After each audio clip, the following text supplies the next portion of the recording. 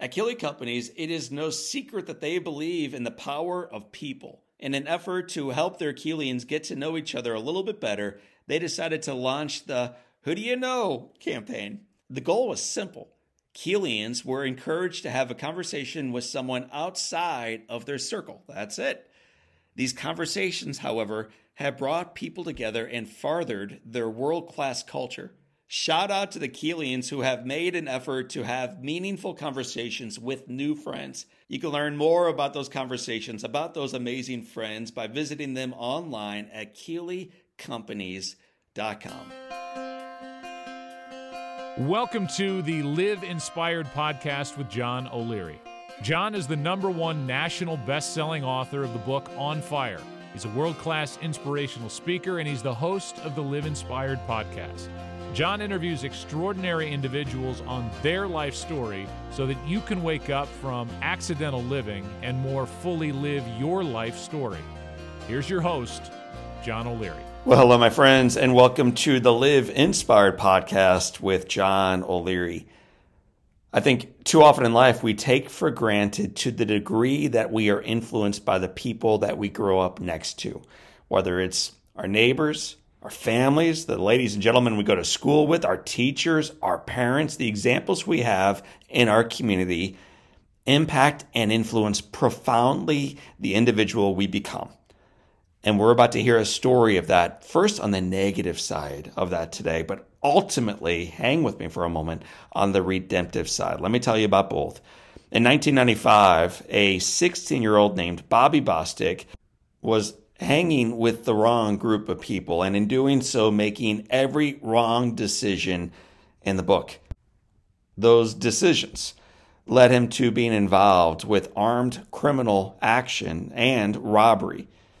It also led him to a conversation with a judge named Evelyn Baker.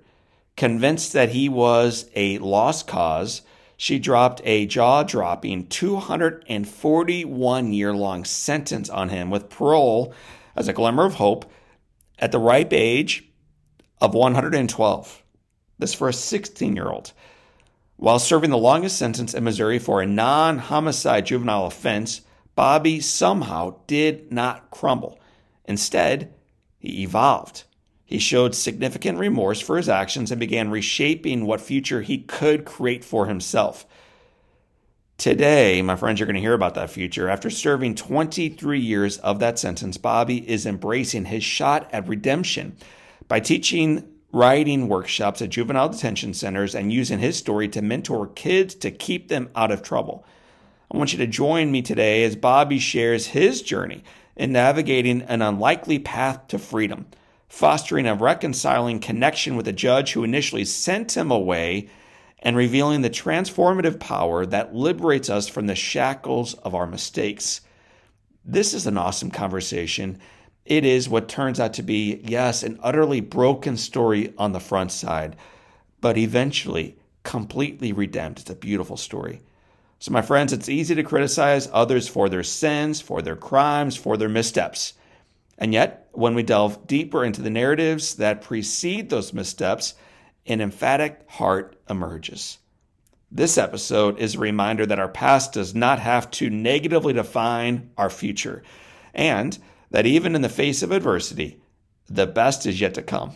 It's a message modeled by Bobby Bostic. You're about to hear it, and it's one that is open to you and I modeling in our lives. So without further ado, let me bring him on, my friend, and soon to be yours. His name is Bobby Bostic. Bobby, welcome to Live Inspired with John O'Leary. It's a pleasure to be here, and my life is a living testimony of being inspired because I live inspired every day. Well, you do now, and yet it wasn't always that way. We're going to talk about both sides of the spectrum here in a moment, but if you and I were to meet each other just randomly somewhere, and you said, hey, man, I'm Bobby Bostic, and I said, Bobby, tell me about you, how would you even answer that? What I do today is I mentor youth, and the reason why I chose this route is because at the age of 16, I went to prison for robbery, and I was sentenced to 241 years for that robbery, even though no one was seriously injured. But my life story now is based on teaching youth in particular about my story so they won't make the mistakes I made. And adults is to tap into their childhood to find the essence of themselves that they always had because as a kid, we dream limitless. As an adult, we somehow got bogged down with life and forgot our childhood dreams, forgot what we was born to do on this earth. Hmm. So I just want to tell people, use my story as an example. If I'm doing this with my testimony in my own life, that they can do anything they put their mind and heart to, because as a kid, they had those dreams and ideas, but somewhere along the way, they lost it. So I try to tap back into that with them. So you and I grew up at the same time, just about the exact same year, only 12 miles apart, man. So we shared the same air during our childhood, and yet our experiences as young people were radically different. Our listeners know about my past. They know about my incredible family, my beautiful neighborhood. They haven't yet heard your past and your neighborhood and your upbringing. So I want you to unpack a little bit of that for us today. What was life like for you as a little kid growing up in St. Louis? Well, I grew up in extreme poverty. We moved a lot. I'm from Walnut Park area of St. Louis. My mother was on welfare. She was a single mother and 4 kids. Back in the 80s, welfare check, she was like $300 or $400. Rent was $250, bills and all that. So we didn't ever have nothing. We had one thing, we didn't have other. We had lights, we didn't have gas. If we had gas, we didn't have light. We never had a telephone much. You wouldn't believe that some kids actually can grow up in St. Louis, in America, in the United States, in poverty, like a third world country, but some of us did. I don't make excuses for that because it wasn't too much to measure that by, because the people around me, we all lived in abject poverty. So it wasn't like I can go out to somebody's house in Ladue and say that these people were rich, because we didn't have nothing to measure by what we lived. That was normal to us to live like that. And you surrounded by love, but you were surrounded by a lot of dismal, just gloominess too, because people was trying to find a way out to poverty. And the problem was a lot of us chose a negative way out to poverty. First, with me, it was petty things like stealing bikes, and then I grew to selling drugs, and then it led to me to robbing people, and that was the wrong way to try to get out of poverty. And we self-medicated a lot, and that alcoholism, drug addiction caused a lot of problems in my community, and I feel victim to all that. And not to make excuses, now I see the error in those ways, but that's how I grew up, and that's a long story short. So you said you grew up quick and you made a lot of mistakes early. And you talked about eventually becoming an author. And I certainly do want to talk about that. But in your childhood, it was the farthest thing from what you thought you might end up doing. You started smoking and drinking at age 10. Is that accurate? Yeah, I wouldn't even call it peer pressure. It was just a normal graduation of events with me and my peers hanging with older peers. And this is what they sat around there, drunk, smoking. They'd be like, "Here, man, you hang with us. Here, smoke. Here, drink this beer." And it's like, okay, this is what we do. And now it becomes an everyday thing. Then you shifted into marijuana at age 12. And I even read that at PCP at age 13. Yeah, PCP was available. When you smoke a marijuana, sometimes you may have not felt like you was high enough. And really, what I said about getting high, we were self-medicating, like trying to escape the gloom that we felt, that we didn't have no way to express or no way to vent it, and we just used drugs to self-medicate. Use drugs, and you also have to somehow pay for those drugs. So you began stealing cars at age 13. When I was stealing cars, that wasn't primarily to pay for the drugs, because back then, marijuana, we can afford that easily. So I was stealing cars more so for the thrill of having something. Like, I want a car, I want to be seen driving. Let's go over these girls' houses. We had no way to get there, so we decided to steal cars. It's unfortunate, but that's the type of stuff we was doing. You graduated from junior high, but you dropped out of high school early. Yeah, I went to high school for about no more than 2 or 3 weeks. And when they was trying to get the calculation, the immunity shots, I didn't go to the doctor, and I just said forget school and then go back. So then what, man? Like, one of the beautiful things about school is it keeps you occupied and growing during the day. And if you're 14, 15 years old, not going to school, what were you doing?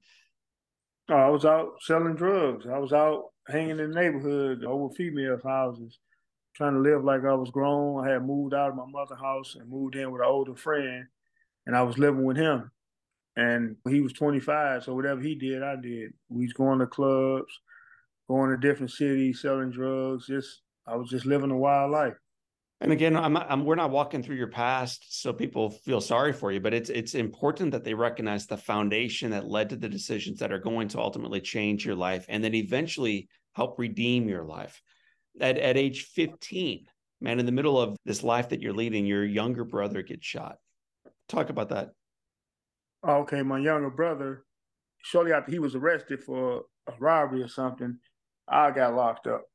And then on the same block that I got caught, I robbed these people on, 2 months later, he was on the same block selling drugs. And a drug fiend, whoever was buying the drugs, tried to pull off. And the guys that was out there with him shot at the car, ended up hitting him. And he was paralyzed from that and died shortly after that. Bobby, to this point, man, it's just all tragedy. Were there any positive influences in your life growing up? No, not in my immediate surroundings. Never was. I was too far gone in pain and just street life to even listen, if that was even around. But I don't remember no positivity around me because I felt it was hopeless. I felt like I'll be dead by 18, so what difference do it make? I felt like it's just a matter of time. I felt that in my soul, like death around the corner. Well, all this is steering you toward December 12th, 1995. It's a mighty inflection point in your life. Would you just take us back to what happened in your world on December 12th, 1995? The long story short is that I'm from the north side of St. Louis. We were staying on the south side of St. Louis and just happened to be walking down the street and see people that's not from over here and over on this particular block. Either you live there or you coming over there to buy drugs. Nobody else come over there. And these people happened to come over there, and it wasn't even a thought about what to do. It was just an instant decision right then and there. We didn't even discuss it. I gave him a look. He gave me a look. We knew by the look what we was going to do, and it was like instant robbery. And that robbery instantly changed my life and the guy I got locked up with. As I'll tell y'all about what happened to him later on. But that day changed my life forever. I was arrested. A short time later, I went around the corner and committed another robbery and kidnapped a lady, took her 8 blocks, put out her car, and I was caught in her car like 20 or 30 minutes later in a high-speed chase, and I subsequently charged with 17 felonies. And from those 17 felonies, I was facing a lot of life sentences. But in my mind, I thought that by me being 16, nobody was injured, nothing like that. So I figured that the worst case scenario, I'll probably get 10 years if the worst case scenario. But I didn't understand that the adult system is much unlike the juvenile system. And they offered me a plea of 30 years. And to me, 30 years, that was like forever. So I was like, no, nah, I'm not taking the 30 years and I'm going to go to trial. Not because I was innocent, but because I felt that 12 jurors would be more fair than the judge would. And they recommended 30 on the robberies, 15 on the kidnapping, 15 on assaults, and 15 tens and fives on the armed criminal action. And there were 17 charges, and she ran each count consecutively. And tell us what that means. Just some of our listeners aren't tracking with what that's ultimately going to lead to. Okay, the jury recommended 30 years. I had 3 first-degree robberies. That was 90 years right there. I had 2 assaults. That was 15 and 15. That's 30 more years. And then the kidnapping, that was 15 years. 3 attempted robberies. 15, 15, 15 on those. And all those crimes had armed criminal action. 10, 10, 10, 10, 10, 10, 10, 5, 5, 5, 5, 5. When you add all that up, it was 241 years when you calculate each one of those felonies I was convicted of. It was 240 years. I got caught with some marijuana in my pocket. That was another year. That was a felony. So she gave me the 240 years plus the 1 year, and that was equals 241 years. She, at the time, her name was Judge Evelyn Baker, referred to as irredeemable. This 16-year-old kid who committed this crime, 17-year-old kid now seated in her courtroom, in her mind at that time, irredeemable. And so the sentence, as you just mentioned, 241 years. And the next likelihood of you even being paroled, I think you were going to be 112 years of age. Yeah, some of her last words to me was that you made your choice, you would die with your choice, because Bobby Bostic, you would die in the Department of Corrections. You don't go see the parole board till the year 2201. Nobody in this courtroom will be alive in the year of 2201. You're 17 when you hear this, and I don't care how tough you were What does knowing that you're going to die in jail do to you at that time? The day that I was sentenced, I was shell shocked, numb. There was no future left. There was nothing ahead of me but prison. No matter how strong I am, I was just told that I would die in the Department of Corrections. Nothing in life can prepare me for this. I was a walking zombie, empty. That's how I explained that in my autobiography. What's it like, man, when you get let into a prison for the first time, when you know that you're never going to walk out of that prison? While all of my high school peers were graduating high school, celebrating homecoming, I was being shipped to the DOC chained on the back of a bus, riding up the highway for hours, going to a rural city, headed to prison. Now, prison back then wasn't like it is now. Back then, you had predators, sexual predators, robbers. You had dudes that wanted to take everything from you, that was waiting on guys to get off the bus. Every Tuesday and Thursday, they waited on the bus. If you see that scene, Shawshank Redemption, that's real. Those guys wait on arrivals every Tuesday and Thursday to pick out who they're going to prey on. Fortunately, not that I was tough, because I was 120 to 30 pounds. I was no threat to those guys. Fortunately, I was never approached in no way. Nobody never victimized me in prison. I was only because I was blessed, not because I was tough. Because at that time, I was scared just like any other man. When you enter in prison, you don't know what you're facing. I didn't know a single soul in the Department of Corrections but one man. But he couldn't save me. In prison, nobody can save you. It's just you alone. And here it is, you this skinny little kid. And these guys been lifting weights for years, and they been in prison longer than you think of being born. So this is the world I entered. And I only survived by the mercy of God. Not that I was tough or I was streetwise, none of that. Because in prison, what you did on the streets don't mean nothing. It's a whole different world. And I was scared. I was lost. I don't even know how I really survived, because when I say lost, it's like every step was like walking on a line, man, a land, man. I was straight, literally lost. But I somehow survived that, got through it, and persevered. What did you turn to first? Eventually, you begin to redeem this through literacy and reading and Oh, writing and everything no. else. But at first, what did you do? When I first went to prison, I got high. It's like, what a weed at? What a marijuana at? What a drink at? And they had that. It was readily available, just like it was on the street. All the weed I wanted, I stayed high from the time I woke up to the time I went to sleep in prison. And one other thing I did do, these guys is getting high, stabbing people and all that. At least they did say, man, go to the law library. We don't want to see you stuck here forever. And I went to the law library. And fortunately, I was in the gang too. I was a blood. And so when I went to prison, I hung with the Bloods. The Bloods always was riding, stabbing guards, fighting inmates. It was always something going on with Bloods, right? So fortunately for me, even though I was high, I was in the law library. So when they shut the yard down, when I come out of the law library, they be like, man, your Blood friends just got into it with the police. They just had a riot on the yard. And if I had been on the yard, I would have had to be in it. It's mandatory. If you out there, you in it. Right. Fortunately, the law library trying to get out of prison did save me, even in my stupidity. The vast majority of our listeners have spent very little or no time in prison or in a jail. Talk us through a day. What's a normal day waking up in a prison for you and for the guys that you were in with? I wrote 2 books about prison on Amazon. One of the books is called Life Goes On Inside Prison. Inside of that book, I got a chapter called Everyday Rituals. The everyday ritual for a prisoner, especially a lifer, is, real briefly, we wake up, we go to breakfast like 4 in the morning. Back then, you had to be on point when the doors open, because you don't know what's going to happen when this door opens. It's a possibility you're not coming back to the cell. So we stepped out the cell, going to breakfast, ready for war. When you went to breakfast in prison, you ain't just going to eat.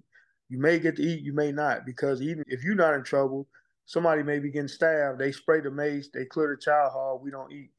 But this stuff happens on a regular basis. The child hall where we allegedly go eat is where the drug deals are made at. This is where the fights take place. It's a whole different world. It's a world of madness and mayhem. If nothing happened that day, we'll go to work, because in prison, it's mandatory that you work. Ain't no, I'm not going, because you don't go, you're going to solitary confinement. So if you didn't have a GED, you was forced to go to school. I was forced to go to school because I didn't have a GED.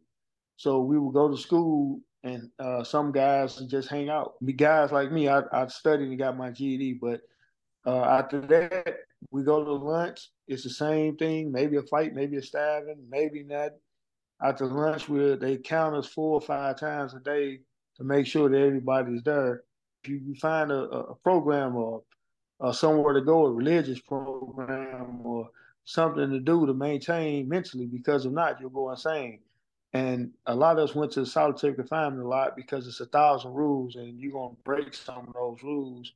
And me personally, I stayed in solitary confinement a lot because I was a rebellious, hard-headed prisoner and I stayed in trouble.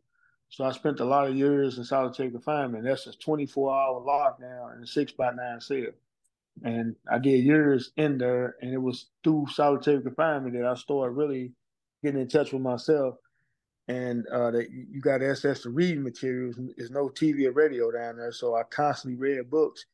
And the more I read, that's when my awakening started, because I saw the world was bigger than my street corner. Because in St. Louis City, we limited ourselves to our neighborhood. So when I read books, the world was open to me. It's like, man, you limit yourself to a neighborhood, but the world is big and vast. And now I don't need drugs no more. I got a natural high. The more I read, I need to seek hundreds of more books. And I stayed in the law library just reading book after book after book after book after book. And once I found that, then it was enough, but it wasn't enough because I couldn't answer all the questions. My mind, I got an inquiring mind. When I couldn't answer the other questions, that's when I led to spirituality. Like, it got to be bigger than philosophy. It got to be bigger than all these other disciplines. God got to be responsible for something. So let me look towards this here. And that's when I really changed my spirituality. I had a spiritual metamorphosis in prison. And there's a saying, it's like, why guys want to go to prison and get religion? You know why? My answer to that question is everything got to be took away from you. When everything is took away from you, that's when you realize it's something, you need something bigger than you. You're not strong as you think you is. You're not tough as you think you is, because you don't have the answers. You can't get yourself out of prison. You can't change your life circumstances. You need something bigger than you. And that's when in prison, guys like me turn to God, not out of weakness and none of that, because my first 2 or 3 years, I got high and created chaos and mayhem in prison. Even as a young, scared person, my rebellion wasn't necessarily because I was trying to be bad. It's like, you got to be bad in prison. If not, you'll be a victim. So it's like, I'm going to be bad just like everybody else. And you lose yourself even further in the system. In prison, it's two things people respect the most: knowledge and violence. Wow. Everybody respect discipline in prison. In order to get knowledge and to be spiritual, you got to be disciplined. And once you make that transition to discipline and knowledge, guys respect it. Man, while in prison, you go through this metamorphosis. You also get your GED. You get an associate degree. You take over 30 rehabilitation classes and programs. You become a prolific author, man, a poet. There's a couple poems and essays I wanted to ask you specifically about. Talk first about the essay you wrote on the advice you would have given to yourself as a younger man. What's the essence of that article? That comes about when you sit in prison and now you watching the news. You calling home, they like, these kids are out of control. These kids are not listening. These kids are not like our generation. They different. And I look at these little dudes and I'm like, it's nothing different from them. He was doing the exact same thing 10 years ago. So now I want to give them some advice, but I can't talk to them directly. I got 241 years in prison. So the only thing I can do is send an essay out to various publications, Washington Post, New York Times, hoping somebody will publish this essay and it will reach these youngsters, because my pen was my satellite. This was my voice to the world. So I want to write an essay called Advice to My Younger Self, telling my younger self what he should do. But technically, it's to the youngsters that I never meet or never see. So yeah. I'm telling them, like, first thing I would do is listen to my mother. That's where a lot of that writing come from, because you in solitary confinement with nothing but your thoughts. You got a pen and paper. And it's like, let me write this, my girlfriend, a poem. Then the second poem is called My Future's Hard to See. And when I wrote this poem called My Future's Hard to See, me and some guys, 4 guys in the cell smoking marijuana, just getting high, talking about the streets. and I pull out a poem. These guys looked at me like, a poem, man. We don't read poems, man. We gonna entertain them anyway, just because we all high. He must be high. Let me read the poem, man. And they like, dang, man, this poem good, man. You got some talent, man. You need to do something with that. But from that day on forward, these killers in this cell inspired me to say, man, you can be a writer, because they wasn't just playing, they was sincere. They was like, man, you straight got some talent. You need to do something with this. And that sparked the seed. I'm like, man, I am. So a couple of days later, when I was in solitary confinement, I made a vow to myself to write 10 poems a day. 6 months later, I get out, I got 190 poems. I'm like, oh, this is a book of poems. And then 2 months later, my mother unfortunately passed away.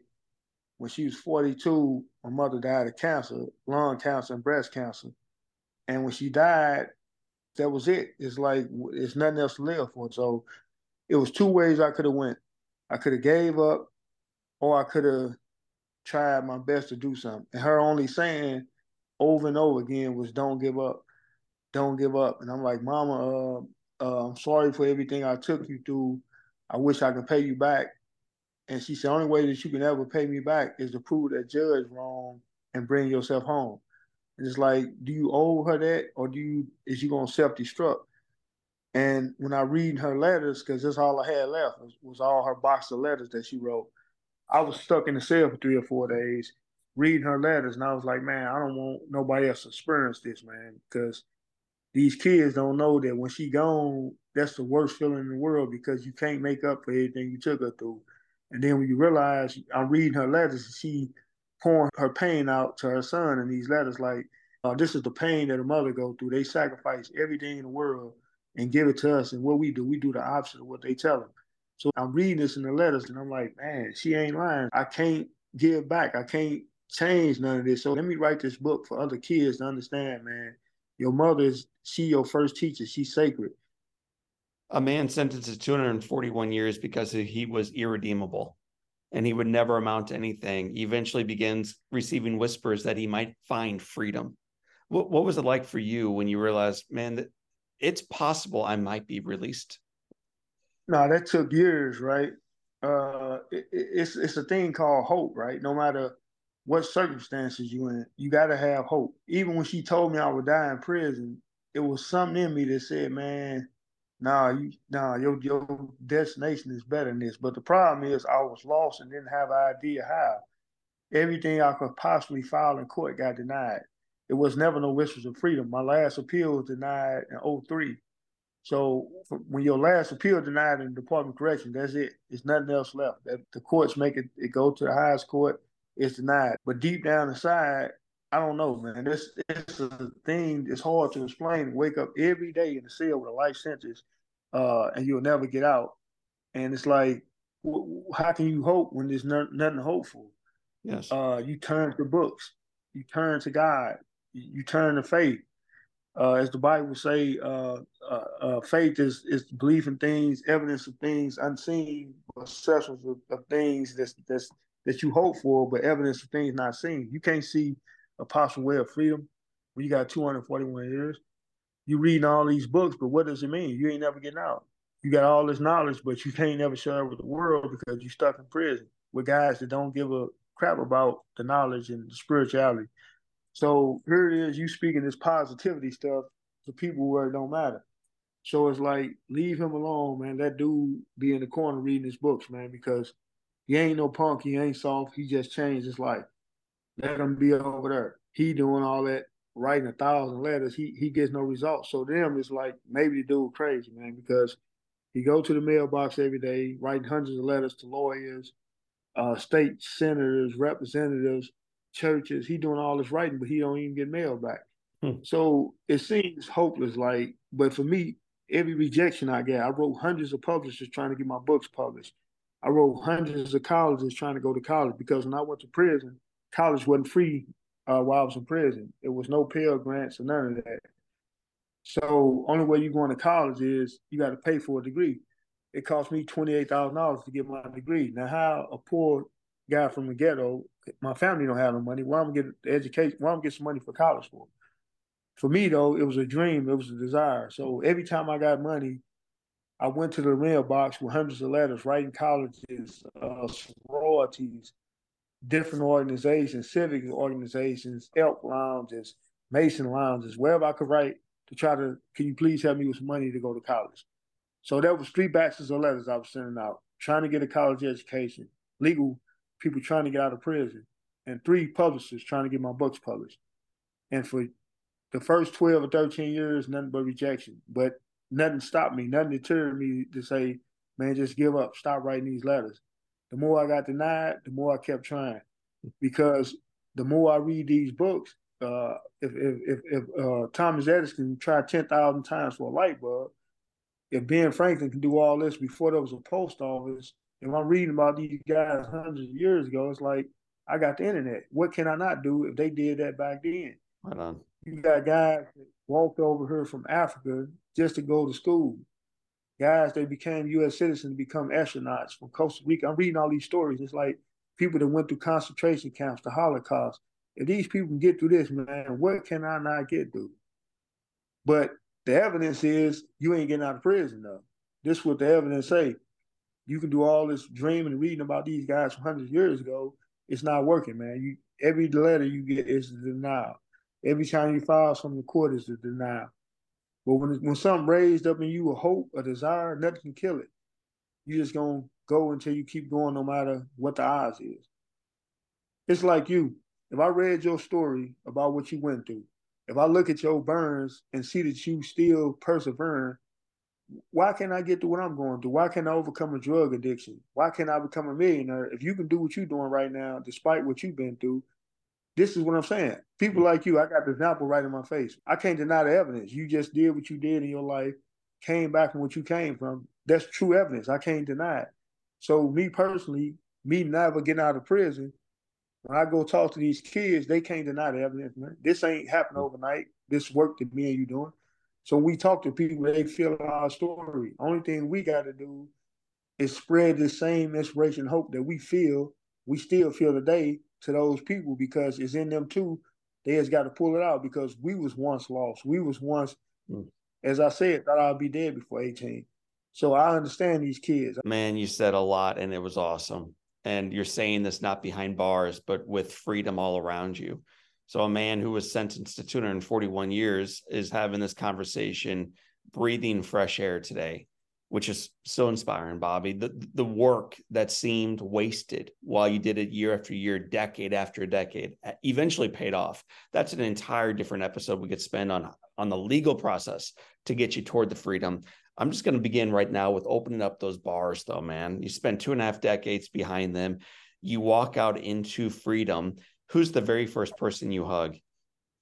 Our very first person I hugged was Evelyn Baker, right? Because it's been a minute. Who is Evelyn Baker? Evelyn Baker is the judge who sentenced me to 241 years. Whenever I was in prison and thought about her telling me I'm going to die in prison, it's like, man, do she know what she did? Like, why would you tell a child? But you know what? I'm not going to be bitter or nothing. I'm going to take this energy to get out. I'm going to see that lady one day and I'm going to show her, like, this is who I became, the person you threw away. This is the work that I had. So that motivated me to get out. That motivated me to like do something different. I'm more than that. So my appeals was over with in 03, 04. Fast forward 6 years later, the United States Supreme Court, guy out of Florida, committed a robbery and he had a life sentence. He appealed this case to the United States Supreme Court. When the United States Supreme Court ruled on any case, it applies to the whole country. Yeah. So by them accepting his case, saying that he was a juvenile, if you didn't kill nobody, you can't have life without in the United States. 89% of the states resentenced their juveniles that had over 60 or 70 years because that's the equivalent of life without. Missouri and a few other states said Bostic and these other guys don't have life without technically. So since they technically don't have life without, we don't have to resentence them. By 2013 and 14, all the other states gave their juveniles relief and guys went home. In Missouri, I'm stuck. Fast forward to 2012, the media started doing the research on the juveniles. There's a rule in Missouri that if you have a sentence that's over 80 years, you at least can go up for parole when you're 80. That didn't apply to me because they said, okay, well, you can go up at 80 on this first set of charges, but you went around the corner and committed another robbery. That was 45 more years. So you got to do 80 plus 30 more years. Now you can go for parole when you're 112. And it's like, okay, well, this guy got more time than any juvenile in the state of Missouri, and nobody was injured. Nobody went to the hospital. Nobody was seriously injured, none of that. So why did he can't never get out of prison? Who gave him this time? Evelyn Baker. So they started doing their research, doing the stories. The media attention got on my case. They got to contacting people. People got to contacting her. My lawyers contacted her, and she said, okay, I want to help him get out of prison. And she then joined my defense team as an advocate. And that was in 18. So BBC, Washington Post, she was all over. A lot of people, Ken Starr signed a letter saying I should be out. Sally Yates, so a lot of famous people and hundreds of ex-judges signed a petition saying I should be out. But Missouri was steadfast, like, we're not going to let him out. She kept advocating. Eventually, that led to the state legislators getting involved. They tried to pass a law that kept that. Then they came back in 21 and worked with her in ACLU. ACLU finally they took my case pro bono, and then they got with Evelyn Baker, and she advocated for 4 years. None of this happened overnight. She came back publicly in 18, wrote op-eds in the Washington Post, did interviews with National Public Radio, all over the place for 4 years straight. She kept advocating for 4 years before a legislator, a Republican out of St. Charles, came and saw me. He was behind getting the bill passed. A Democrat sponsor put it up. It passed, and they passed what's called the Bobby Bostic law that allowed any juvenile that was under 18 to go for parole after they served 15 years. I did 26 years, went up for parole. The judge was my delegate. Victims then opposed. One of them wrote a letter saying that I should be out, and I was given a year out date, and I've been out for a year now. Man, I just want to put my arms around you and hug you. Now I think I better understand why you walked to your judge who put you behind the bars for a couple 100 years and why you gave her a big hug first. I also think I understand a little bit better why she invited you and your family to spend Thanksgiving with her last year. What's it like after, as a kid, you're put behind bars, the key is supposedly thrown away, and then you have your freedom again? What's that first moment of fresh air like, man? The ability to go to the bathroom when you want, shower when you want, eat when you want, eat where you want, walk where you want. What is that freedom like? And nothing, in the short answer, nothing in the world can. It's still right now today, a year later, I still live in that sense of freedom that I can go to the shower without asking, without worrying about did somebody sneak a knife in the shower today. I'm free. I'm straight. The things that some people complain and cry about, for me, it's like, man, you free. Do you know what freedom means? Do you know the gift that God gave us? We breathe and earth. We got life. Look at all the technology, everything that God gave us. Life is beautiful. So every day it's a gift for me. Every single day I can never not appreciate this freedom or this gift. And as you said, I went to her house for Thanksgiving when I first got out. I went this year again to meet her family members because stories like this don't happen every day. And it's a beautiful story and how that happened, because not only did my advocacy get me out, it changed the law and allowed other juveniles, dozens that got out dates that would never get out, and dozens more that did have long sentences, but now they got parole dates. So just think of that. A man had 241 years, which I still got 241 years. I'm on parole, but with that time and that type of dream and vision, not only did I get myself out of prison, I changed the law from prison. So that goes to show you what people can do. Billionaires try to put laws on the ballot that sometimes they don't get passed. But when you got a vision and hope, look what you can do. Man. So I'm not coming here telling these kids or these college students or these church people or corporate boardroom, I'm not telling them something I read in the book. I'm telling them something I just did with my own life. A ghetto kid with no resources helped change the law in Missouri. So this guy's not just talking about something he read, he's talking about his own personal testimony, and he living that. So if he can do it, what can I do? Let's wrap with that, because you're talking about this from a very personal perspective and from the darkness that you lived for the majority of your young life, and yet it has been redeemed and you live now fueled with hope. but you also speak into a world that lives with despair and struggle and challenge and victimhood, man. We just feel beat down by life. So for those of us right now hearing your voice and hearing your testimony and thinking, dude, that's him, but it's not me. There's really no reason for hope in my life or in my marriage or in my singleness or in my financial situation or whatever the struggle might be. What's your encouragement to them? I know what you're saying. It ain't me. It ain't me. But the thing is, we talking about an extreme situation. If I came back from 241 years, though, just think about it. I lost my mother. I lost my father, my brother. I lost all these things in prison. Wasn't never getting out. If I did that from a cell while I was locked in solitary confinement for years, what can you not get through? If you dying, then make your life meaningful and purpose. I may live 100 years and don't accomplish nothing. You may be dying. If you determine within that year that's what you're going to accomplish, your life mean more, your short life will mean more than 100 years. So I'm telling you that no matter what you're going through, you got to get through it. In life, we often play a victim of circumstance. Oh, woe is me. Some of the stuff is true. Some of the things we suffer, racism, poverty, systematic poverty, some of the stuff is true, right? But we can sit around and complain about the government, the system, or we can do something to change our life and people around us like, because some things are not going to change. Some people may want to continue to be racist. Some people may want to continue to suppress and oppress people. What they got to do with you living your life despite these barriers that's placed in front of you. I took so much, so now I'm giving back. I go into the juvenile detention centers. I teach writing workshops 3 times a week in 3 different juveniles. I talk to drug addiction people. I volunteer at these type of camps, sober living homes, et cetera, et cetera. So that's just my way of giving back and not just talking. I'm out doing the work. We all got a part we can do. We all got to give back. And when you give back, blessings going to come. Sometimes you may be broke. Sometimes you may have a bill more that you don't know how you're going to pay. But somehow the universe and God going to bless you. Just keep doing the work. Just keep trying to help others, man. Bobby Bostic, I could spend hours just hanging out with you, man. And I look forward to someday having an opportunity of doing just that. But as we wrap up this podcast with this great man in front of me, we have 7 questions that guide all of our conversations toward their conclusion. They're called the Live Inspired 7. And the first question is going to be hard for you because you're so well read.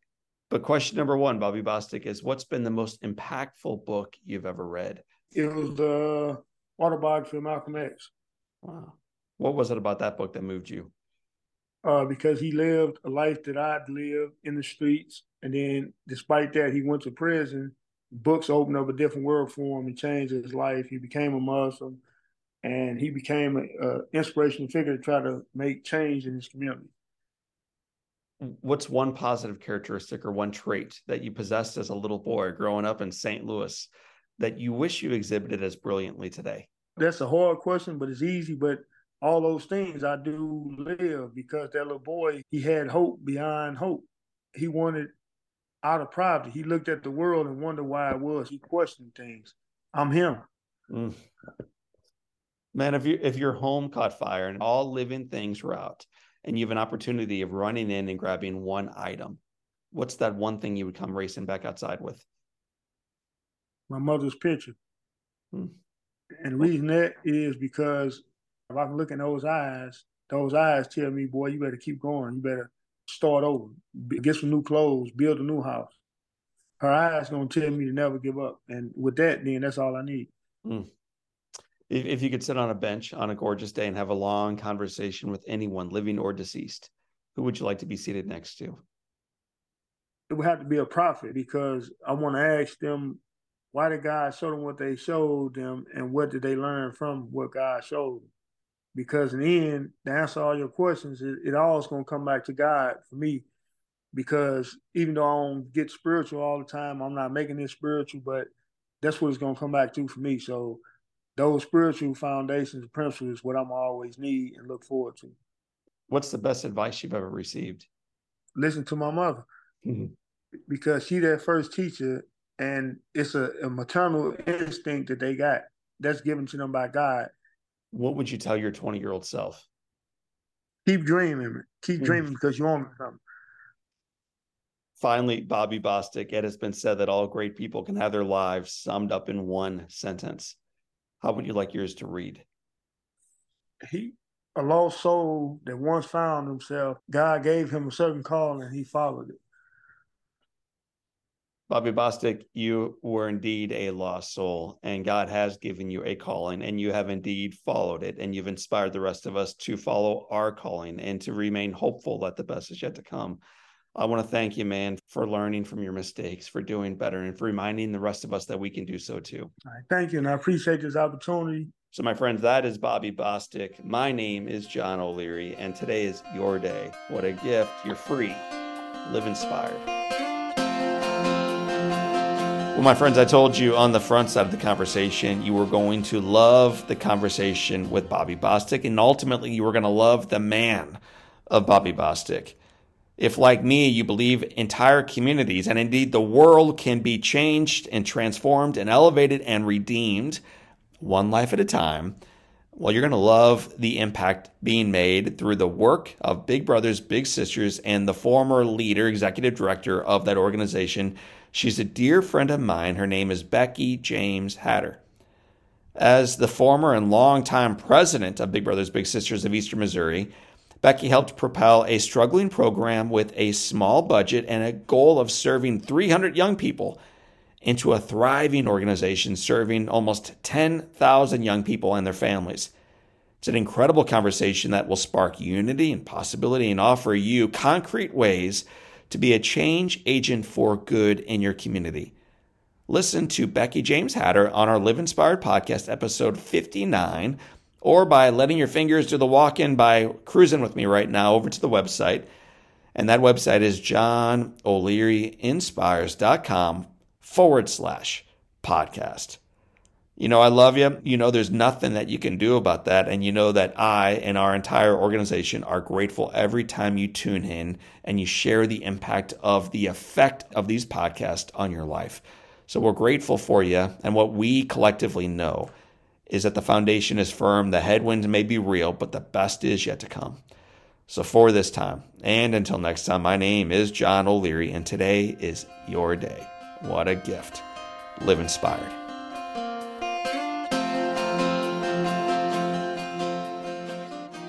You know that Keeley Companies is all about fostering the world-class culture through their incredible cultural pillars. Well, it was time to add a seventh cultural pillar, Keeley Green. Guided by the mission to raise the sustainability standards by which they design, build, operate, and live, Keeley Green is dedicated to using a holistic approach to leave a positive impact on our environment, create a future that is sustainable for generations to come.